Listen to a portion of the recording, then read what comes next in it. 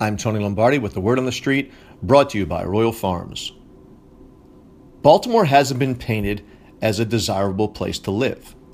From homicide, life on the street, to The Wire.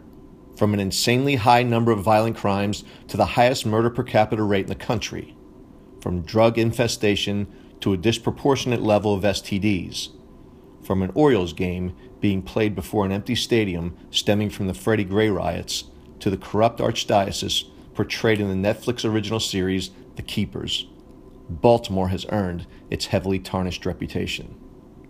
During ESPN's 30 for 30 documentary Baltimore Boys, aired last night, our city was once again described as a municipal mess, an absolute urban cluster dating back to the riots that erupted following the assassination of Martin Luther King.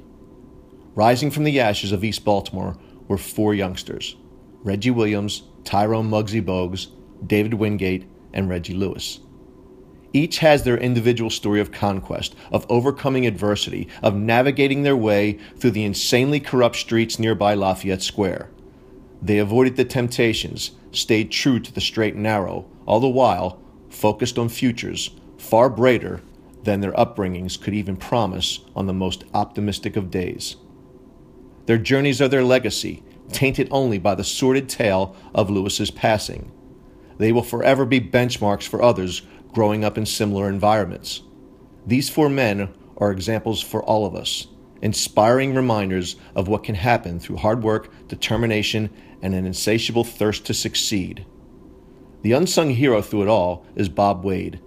Wade was more than a coach. He was a mentor, a friend, a teacher, and despite the absence of one in his life, he was a father-like figure while guiding his team. If you missed this edition of 30 for 30, find it, enjoy it, learn from it. Hopefully the so-called leaders of our city did. Maybe they can learn something from these four remarkable Baltimore boys.